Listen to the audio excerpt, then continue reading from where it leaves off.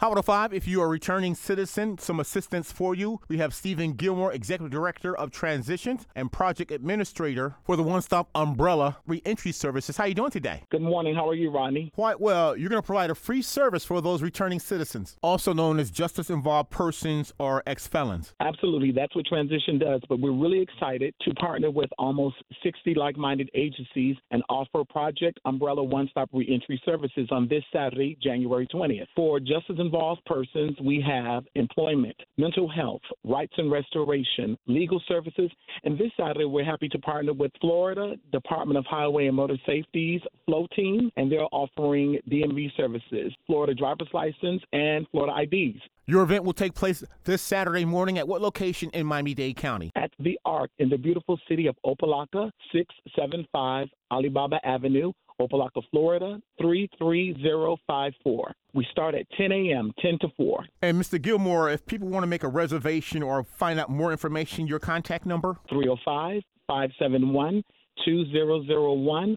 305-571-2001, or visit our website at www.transition-miami.org. transition-miami.org. And Mr. Gilmore, I understand this Project Umbrella is going to be a statewide effort, but you're going to kick off in Opelika, but anyone in the Hot 105 listening area can come and get this assistance on Saturday at the Ark in Opelika. It's open to the public. We're offering 18 events at 18 different sites throughout Miami-Dade County. Our goal is to touch every corner of the county. We start with the city of Opelika, then we move to Florida City Homestead, then Miami Beach, Liberty City, Miami Gardens, and then on and upward from there. But you're imploring these justice-involved persons, returning citizens, to come to your event this Saturday at the Ark in Opelika. At the Ark, 675 Alibaba Avenue, Opelika, Florida,